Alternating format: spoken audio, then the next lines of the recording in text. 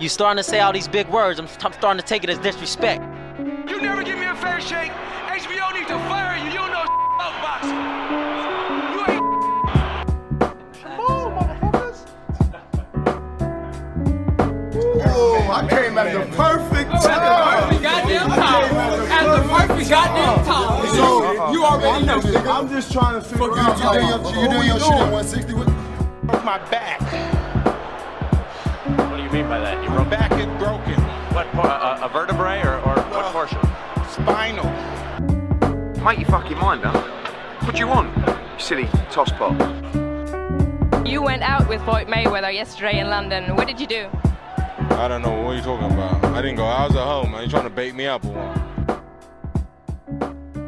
in life, when you see the red flags, don't overlook them, accept them, embrace them, and use them when thinking about situations and or people, right?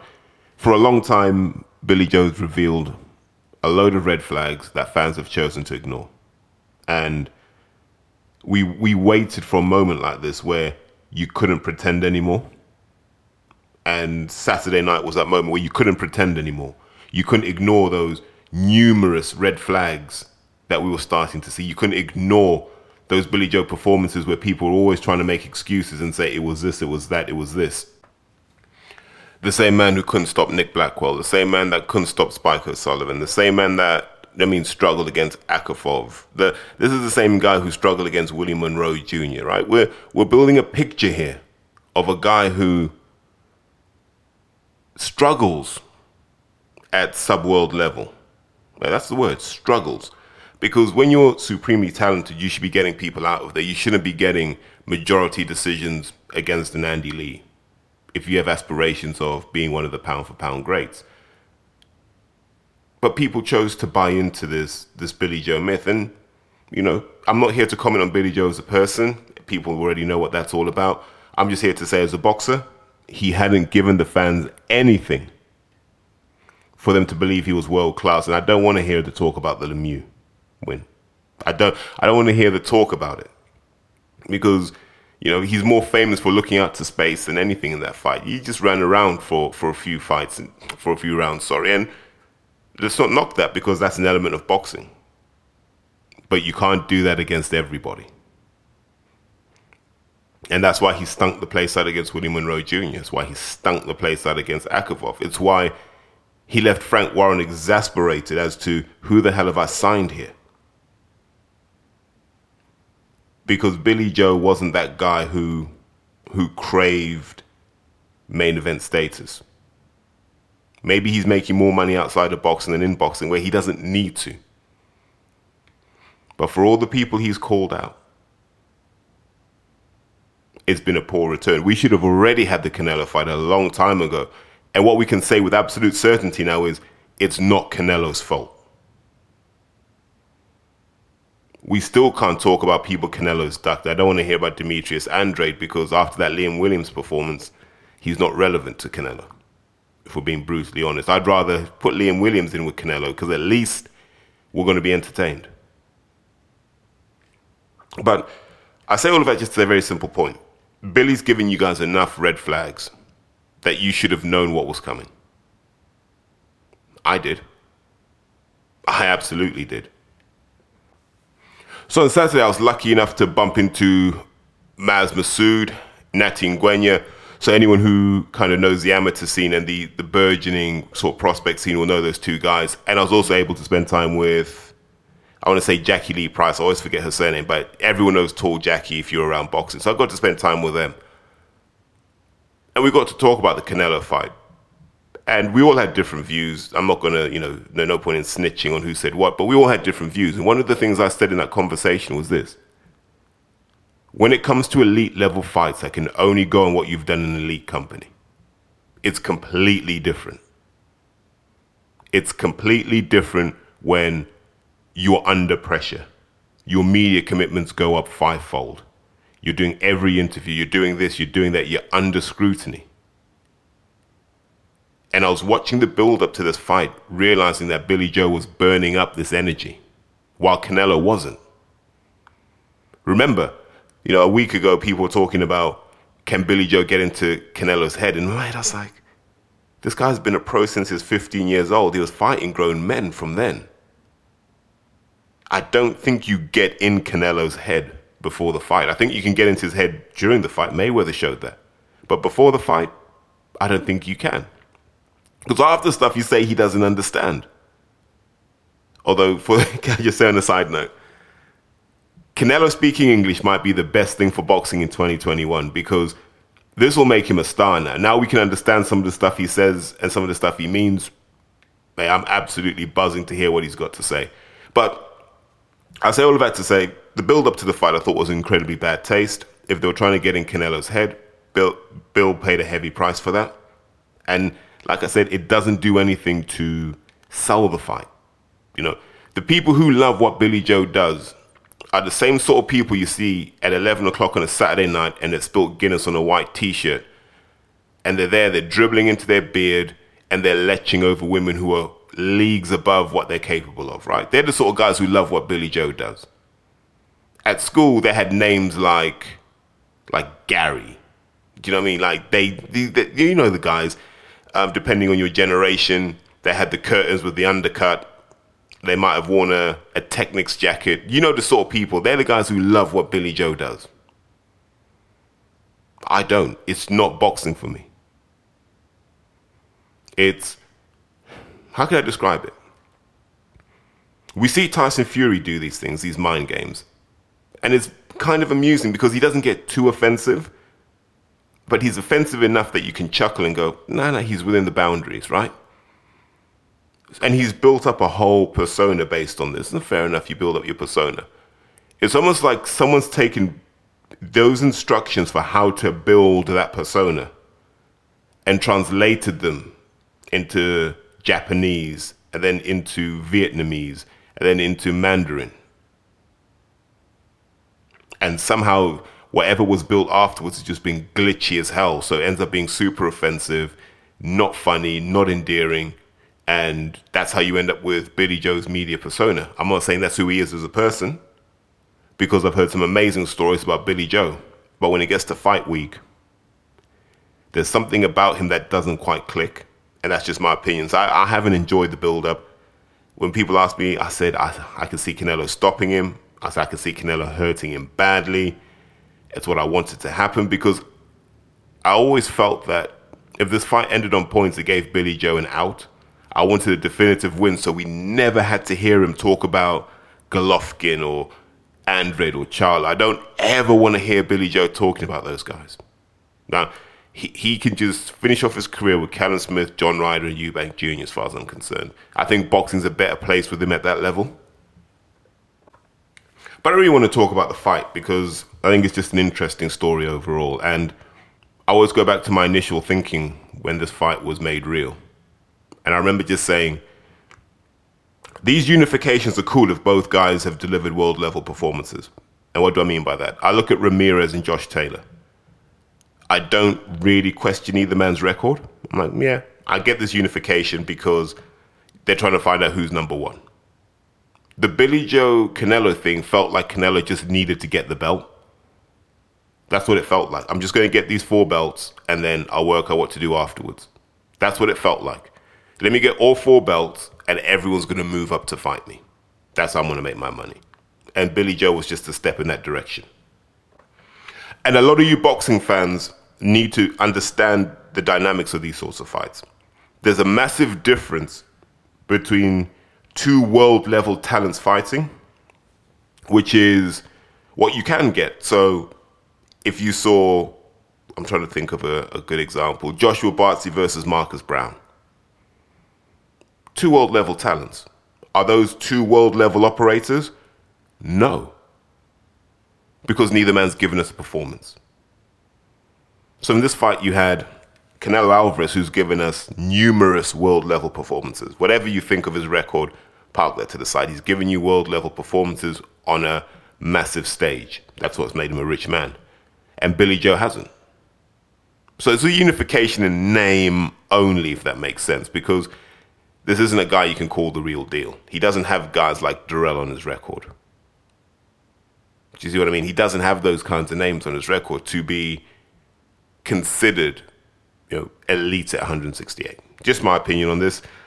And that's why, for me, I wasn't overly enthused, but I got where people were coming from when the fight was announced. But then I come back to the economics of the deal. Like, if they're really saying Billy Joe's on $3 million for this fight, why wouldn't you just fight in the UK? Like, Billy could make that fighting Eubank Jr. He could make that fighting Callum Smith. Why would you do this? Is this chain being yanked? I don't know. But the fight never really made sense apart from the fact that Billy has a belt. I don't think the fight happens if Billy doesn't have a belt, because I don't think Canelo likes to do business with people like that. But this is something I found interesting. That why wouldn't you give him a domestic dust-up, unless they're saving that for the post-Sky DAZN deal? And in the build-up, we've heard some absurd things being said about how and why Bill could win. And I get delusion and I get all of that. But, a lot of people on social media tout themselves as boxing experts. And this is why there are two people I deal with in a boxing context. People whose opinion I seek and people whose opinion, unfortunately, is forced upon me. I ignore the second group, always listen to the first. Because the second group will talk about stuff like mind games. Oh, Bill's getting in his head. Look at this. The mind games are brilliant. And if you're like that, you're probably the same guy who's got Guinness down his top, dribble in his beard, the residue from the dry roasted nuts in the beard and all that sort of stuff. Well done. Have a great life. But here's the thing with mind games. We say they work after they work, if that makes sense, right? Which isn't really a fair sample size. So when people talk about mind games, you talk about Kevin Keegan losing it as Newcastle manager. But that Manchester United team was better than the Newcastle team. They were better the year before. They were better for 15 years after. There's no comparison. Do you see what I mean? And what happened in that season is the quality saw through. They talk about Muhammad Ali and the rope-a-dope. Really? Ali's a better boxer than George Foreman. Stronger? No. Better chin? Maybe. Better boxer? Absolutely. Same with Sonny Liston. Ali was just a better boxer. So when we talk about things like mind games and you're getting in someone's head, Ricky Hatton was getting in Mayweather's head, you found out he wasn't. Mind games they're a myth, right? Because at the elite level, you do not get there unless you're mentally strong. You don't get there. You can't. There's too many people that are mentally strong that can get there for a blagger and a bullshitter to be getting there. So park this idea of mind games away. Like they tried the same with Fury. Fury got in Klitschko's head. No. At that point in time, Tyson Fury was better than Vladimir Klitschko and posed all the things that Klitschko would hate. And you can see that from all the previous opponents Vladimir had. So park this idea of mind games out. When you look at a fight like this, you only really want to ask two questions. Number one, who's got the best fundamentals? And number two, who can execute those fundamentals at the highest level? Nothing else matters. Not power, not this, not that. If you cannot execute your fundamentals at the highest level, you'll get found out eventually. And that's not me saying Billy got found out. What it's me saying is he got a reality check. He got that humbling that sometimes in life you need that humbling to just remind you you're a human being. But look, let's talk about the fight because there's so much to love about the occasion. So number one, like the attendance of 73,000. If you're a boxing fan and you see that, what are you saying to yourself? You're saying to yourself, I want to be somewhere like that as soon as possible. Yeah? That's how I felt watching that. I thought I'd quite like to be at the O2. I don't care what seat I have at the O2. Put me in the O2 for a big fight, please. Because it reminded me how much I missed that moment. I missed the socializing before, the beers before. I missed that energy, which you could pick up on even through the screen. You could pick up on the energy. So, let's talk about the things that are great. It's great to have fans back in the arena. Yes, there were some scuffles and some fights, but look, we've been apart from each other for a year. We've got to get used to each other. It's going to be a bit bumpy, but God, I really, really enjoyed seeing the crowd. So that was a massive tick in the box. And kudos to Eddie for putting the event on. Like we can say he works for Canelo, true. but someone's got to fill that arena. And Hearn was a big part of that, so credit to him for doing that. Some of his dress sense was a bit ropey. Like, there was some, I don't know what Canelo's got him mandated to wear for press conferences. But some of Hearn's outfits for a 42-year-old man, he's having an absolute shocker. Definitely a midlife crisis, but hey, he put on the event, so big tick in the box for that. I know I give Hearn a hard time, but seeing 73,000 people in an arena to watch boxing, that should make us all proud as fans of the sport. So I really enjoyed that. Enjoyed the commentary a little less though. Like, at least Carl Froch gave us his mandatory 10-10 round, so it doesn't matter what platform Carl's on, and I think he's going to the Zone, so I think his time with Sky's up. And I don't think he held his own against Roy Jones, to be honest with you. So I think it's a reminder that American commentators seem to see the sport differently to the Brits. When I look at fights of this sort of magnitude, and we're going to call it magnitude because it's a unification, in name only, but it's still a unification, and it was still a question of what can Billy Joe do at this level. So when I see fights of this sort of status and magnitude, I always go back to one high-level question. And for me, it was this. Could Billy Joe Saunders reverse the narrative here, the story? Could he be the pressure guy? Could he put Canelo under pressure? And if he put Canelo under pressure, would Canelo break? Or was Canelo's high-level experience and obviously numerous world title wins, were they the factor that was going to ensure that he had seen everything before and he'd know how to apply the right pressure to Billy Joe? And it was hard to tell. So even when I'm watching them touch gloves before the first round and Canelo's looking down, and I know people would be tweeting going, oh my God, look, he's looking down, he's scared. And I was sort of like, maybe that's what Canelo does. Maybe he just doesn't like looking. It's never stopped him performing before. So now, at this point, like everyone else, I'm nervous. And I'm watching the first round. And one of the things that I really liked was how Canelo wasn't buying any of Billy Joe's feints. Like normally against the British guys and the Europeans that Billy fights, they buy everything he does. Yeah. Bill can set traps, he can do this, and that's how he can have his way with people. And Canelo's like, I'm not buying any of these. And so what you saw really quickly, if you go back and watch it, within the first 40 seconds of that round, you realize Canelo's got Billy's timing nailed. And I'm like, wow.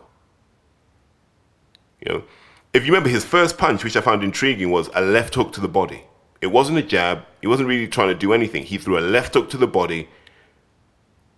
And immediately I thought, okay, Canelo's going to be setting him up for a right hand. If you're throwing that left hook to the body, it's the equivalent of grabbing someone to push them, right? So if I want to move you to my right-hand side, I'm going to grab you with my left hand and I'm going to push you to my right-hand side. And it was that equivalent of planting that psychological seed in Billy Joe to say, I'm not going to let you go where you want to go. You're going to go that way where I need you to go. And I like how he didn't overdo it, but he'd do it every so often like a correction. Whenever Billy was trying to get out to his right-hand side, Canelo would just throw that left hook and go, no. This door's closed for you. I need you to go the other way. And I thought that was really clever psychological priming by Canelo. But there were a lot of things that sort of defined the first quarter of that fight. And that happened in the first round. And you could see what Canelo was trying to do. It was more around timing. I don't think Canelo came in to be the combination puncher here. I think he came and said, Billy Joe loves to be a counter puncher. What if I'm the counter puncher tonight? How will Billy Joe cope having to be on the front foot? Can he be aggressive? And if he is aggressive, he's going to give me openings that I can take, and I trust my power. That seemed to be the opening gambit from Canelo, right? If you remember that first round, he threw a double jab and just thudded shots into the body. And so once you start to see that, you're like, okay, so he could do this. He could also counter, which he did with that right uppercut that he threw in the first round. And he tested a few things that came into play later on. And meanwhile, Bill hasn't really come back with anything. And it's hard because Canelo's got the two hands up. You know, he's having a look, he's having a feel like he normally does, which is good. And so Bill wins that first round. And you're like, okay. We still don't know anything more than we knew 3 minutes ago, but okay. And then in the second round, it's almost like Canelo was like, I've made my decision. I know what I'm going to do. I'm going to find out what this guy can throw back at me. So, as you're watching the fight, you're watching Billy Joe, and Billy Joe's rapid with the jab. But there was something really interesting in the relative hand positions of Canelo and Billy Joe. If you notice, Billy Joe kept his lead hand sort of halfway between his face and the opponent's target, right? Whereas Canelo kept his hands close. Kept his hands close. There were no tells. He wasn't giving any clues away about what he was going to do. And I found that really interesting how, even with a high guard, Canelo could remain relatively fluid. Whereas Billy was just firing off that jab and stepping. And he was burning a lot of energy. Now, I don't know if the altitude training would have given him the 12-round stamina, but we also know that Bill fades halfway. So I say that again. Billy Joe fades half in the second half of a fight. Right? We've seen it numerous times. Against people who are challenging enough, he'll have a difficult second half of the fight. He will. And so in that second round, you start to see Canelo put that pressure on, really start digging the shots. The left hook became a factor. It seems to be a Reynoso shot because Ryan Garcia threw one of those on Luke Campbell. You know, I'd like to know the science behind it, but it looks effective, especially against a southpaw, at saying you're not going that way. And anytime you try and go that way, you might get hurt. So I thought that was, you know, like I said, from the first round, that priming was good. But Canelo started to stamp his authority at this point, doing what he wanted, when he wanted, and letting Billy Joe know he was the man in that ring. And there was very little Billy Joe could do because he hasn't had to face a challenge at that level before. Probably not since his days in the amateurs has he been in with someone who might be a level or two above him. You know, you start to see the slips and the rolls, and Canelo's now breaking out the box of tricks to say to Billy Joe, well, I can do anything you want to do. So where are you at now? Meanwhile, he's hurting him with thudding shots. Those shots he was taking did not feel pleasant. So you go into round 2 and round 3, and it's a similar pattern of Canelo stamping his authority and saying, do you know what? Yeah, I've got this. And then in round 4, I thought there was an interesting psychological shift where Canelo's gone from, I'm going to outbox this guy, to, I think I can stop Billy Joe Saunders. So he went from being the combination puncher, you know, slipping and rolling, punching with Billy Joe. He parked all of that to the side for a bit. And he just said, right, let me try and hurt this guy. Really hurt him. And so you start to see a lot more of that in round 4. It probably started in round 3, but round 4, he's really trying to pin Billy Joe to the ropes and let rip. And in that 4th round, that was the first time we saw the thunderous right uppercut, the one that I think reminded Billy Joe that, yeah, you're in a fight. And I think that was the shot that Canelo had gambled would stop Billy Joe. And remember, at this point, there'd been no sign that Billy Joe had a suspect chin or anything like that, or that he could be hurt. And to be fair, we know the result of the fight. So that Billy Joe hit the canvas at any point. But Canelo knew at this point he could hurt him. And I thought that was really interesting, that now you're like, I can really hurt this guy. Okay, cool. I've got this fight under control, is kind of the message that he was projecting at that point. But I think in fights, there's this really interesting inflection point that never really gets talked about, but you notice it when you know what you're looking for.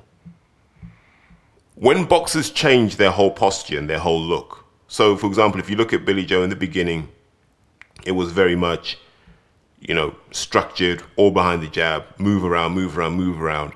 And that wasn't working against Canelo. And it's almost like he called an audible and said, right, I know what my coach has told me to do, but I want to have to do something different here. And I don't know if it was premeditated, but it looked like a sign of frustration. So now Billy Joe's gone back to the Billy Joe we know. Low hands, pick someone off, and almost just boxing on instinct. Now, when I see that, that tells me the composure's gone. That tells me now you're digging into that overdraft of experience. You're digging into that overdraft of tough times. And this is in round 4 and round 5. And I'm like, God, you got 7 rounds where you're going to have to be digging deep. So even if you do get close to Canelo in this fight, you're definitely not going to have anything left for the rematch. Meanwhile, Canelo's not surrendering any composure. If you remember, he's just there, stepping forward every time, slipping when he needs to, jabbing when he needs to, countering when he needs to. He's calm and he's controlled in that he doesn't look under any distress.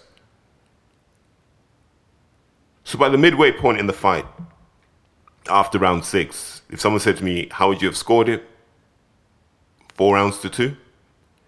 I'd give Bill round 1. I'd give Bill round 5. After that, I thought Canelo just controlled what was going on in that ring. I don't think Billy was really an active voice in the contest. I thought Canelo was just saying, look, I'm going to do what I need to do until I can really turn it up on him. And it would have been easy to get seduced by the DAZN commentary, by the way, because all of a sudden they just stopped talking about Canelo. It was just all about what Billy was doing. And they were giving Billy Joe credit for simply landing. In a unification fight, he was getting credit for landing, not for any kind of tactical nous, not for any grit, any bravery, any power, just for connecting. And for all the people who say, yeah, but you got to give someone a round for connecting more, you don't get rewarded for being busy. You get reward for winning the round. That means everything you did contributed to you winning that round. That's where you positioned yourself. That's how hard you hit, not just how many times you hit, and how you're able to defend yourself. All of that has to be rewarded. And that's why I had it 4-2, and I'm like, this is a mountain to climb for Billy Joe, because he's not known as a strong finisher either. But as this fight's progressing, come on, guys, let's be honest, right? Whatever you want to think about Canelo, whatever you want to think about Billy Joe, you're watching this fight going, there's a gulf in class between these guys. It's a gulf in class that seemingly the commentary guys didn't want to acknowledge, because they were so obsessed with one-upping each other, right? So it ended up being this idea that somehow Billy Joe was in the lead. I don't know who had Billy Joe 3-2 up after 5, but that was a disgraceful scorecard. And, you know, people say boxing's about opinions, but that doesn't accord with what was happening in that ring. By the end of round 7, you're saying this is an easy night for Canelo. At any point, Canelo could just turn it up, and I'm not sure what state Billy Joe would be in. Right? At the end of that 7th, I was like, that's how I felt. I genuinely felt, right. End of that 7th, it's 5-2. Comfortably 5-2. Canelo's going to see this one out. Probably a 116, 114 with Canelo coasting at the end is what it felt like. And then the uppercut happened in round 8. And that's all she wrote, I guess. That was the fight ending punch.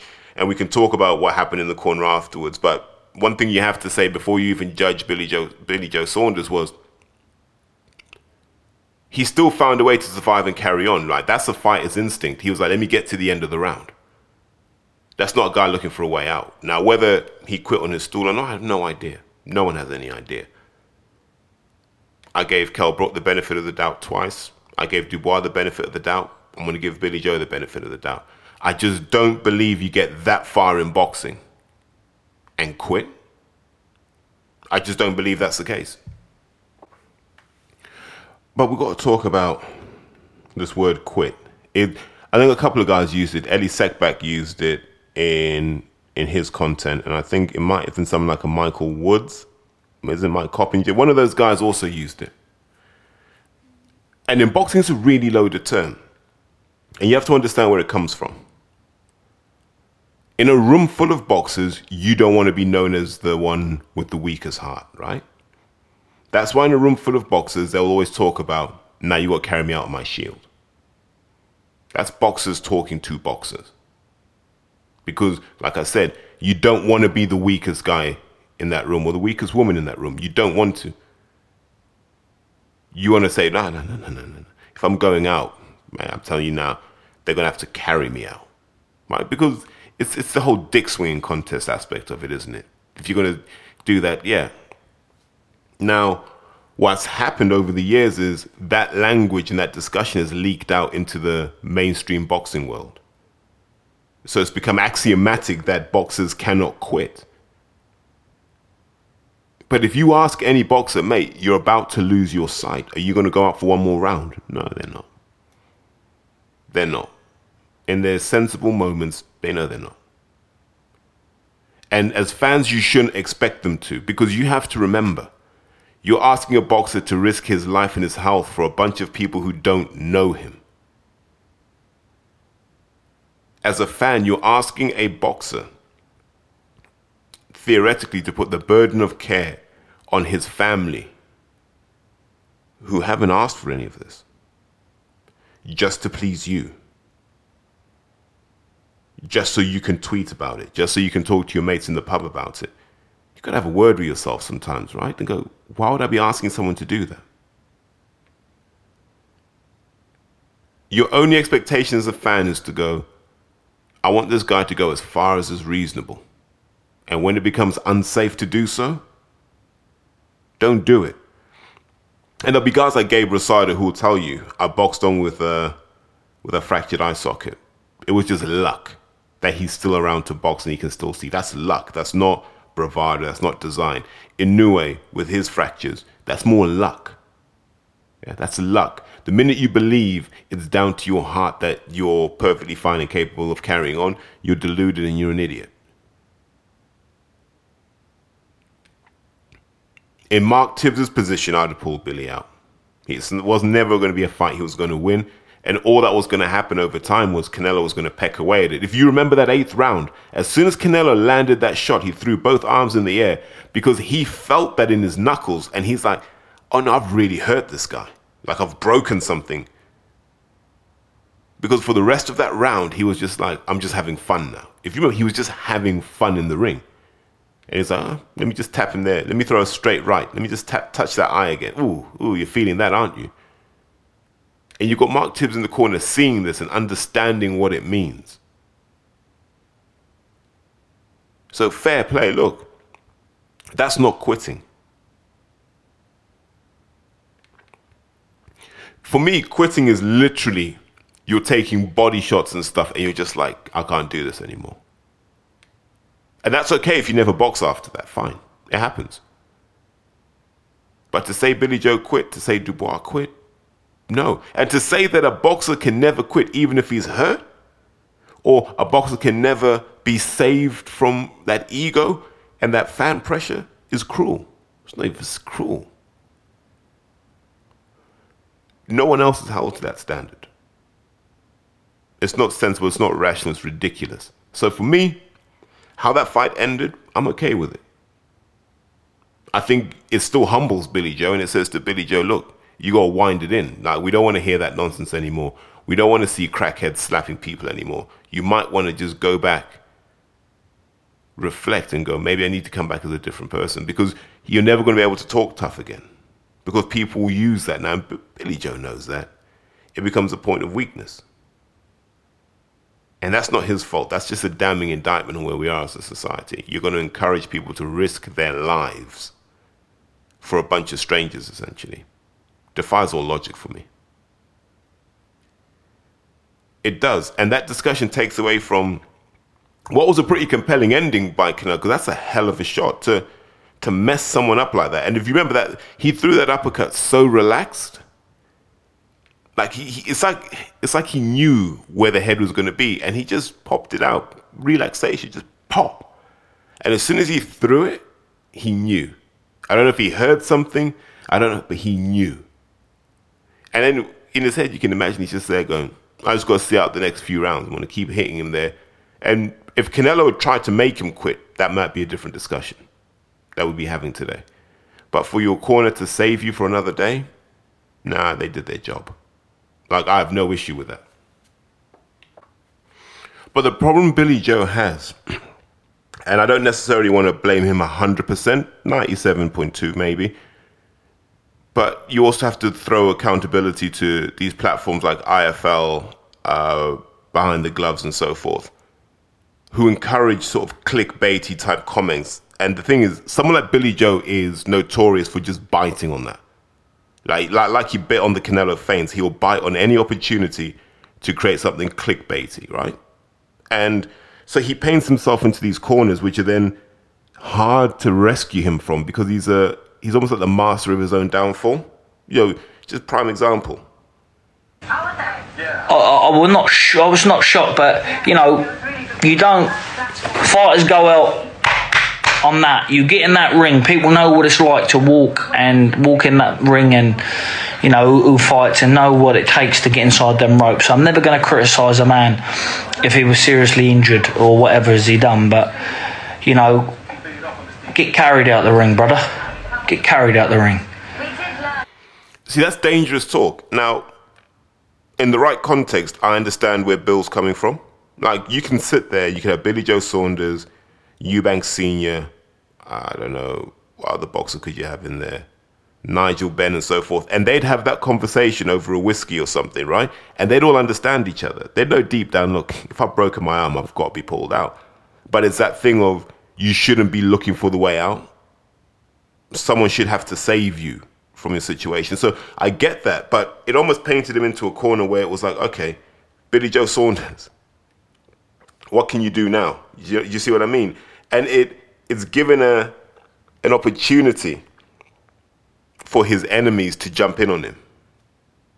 He's quitting on his stool. No way!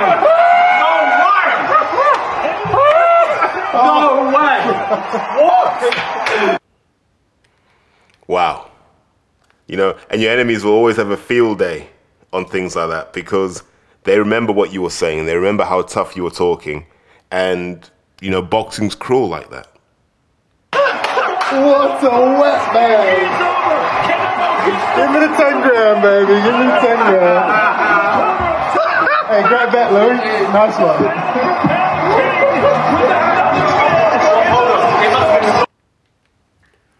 And so here's the problem. It's like this vicious cycle. You get so ridiculed for allegedly quitting that it puts even more pressure on you to risk your life in the ring. You know, and no one's asking the question of how come there's so many eye socket injuries recently. I'd love to map the use in society of performance enhancing drugs and the instances of serious injuries like this. I think there's a positive correlation. I don't think it's an accident that as people have doped more, the nature of the injuries boxers suffer are increasing. And that's not to say that these weren't happening before. I just don't think they were happening at the same frequency. Does that mean we need bigger gloves? Does that mean we need to pad the gloves more? I don't know. But we're seeing a lot of orbital socket injuries. And, you know, just to come back to that point where people are saying so-and-so carried on, you have to remember, human skulls are roughly the same density, right? Roughly. Like, even me at 107 kilos, my skull's probably the same density as you listening to this right now. We've got the same density. But in a boxing context, that same density is taking a greater force of punch at heavyweight than it is at bantamweight. So yeah, you can fracture your eye socket at bantamweight, but you're not absorbing the forces that these other guys are. So when people laughed at Dubois, remember, he tried to carry on with that thing until those heavy hands from Joyce were like, you know what, mate, you might actually crack your skull in half here. So you have to be really, really, really careful in how you position this notion of quitting. I think you should give your best, and I don't think you should look for the first way out. No, by all means, of course not. But that's life. That's not just boxing. But don't risk your life and your health for a bunch of strangers. That doesn't make any sense to me. And I hope we move away from that discussion. And as much as Eubank Jr. will enjoy the 10 grand bet, I hope he's never in a position where he's risking his life just so he can say he stayed consistent to his principle. Because Gerald McClellan did, and that didn't end well for him. And we want fewer of those instances as we go forward. But on a happy note, look, I thought that was a hell of an event yesterday. I thought that was the first statement that says boxing is back. So kudos to DAZN, Canelo Alvarez's operation, Eddie Hearn, and everyone that made that a really good operation. Like Matchroom, they did their thing. I don't necessarily think this is a convincing argument that they're going to create high quality content, because I think some of the camera angles are wrong. I think some of the commentary was poor. There's a lot of things that were poor, but you got 73,000 people into an arena. You're winning at this thing called sport. So kudos to them for doing that. Let's see what's next. They're talking about a Joshua Fury announcement next week. Maybe, whatever. And someone's got to tell us who gave Fury the black eye. But look, I'm going to sign off now. So enjoy your day. And remember, if you enjoy this, like it, share it, introduce a new friend to the movement. And take care, guys.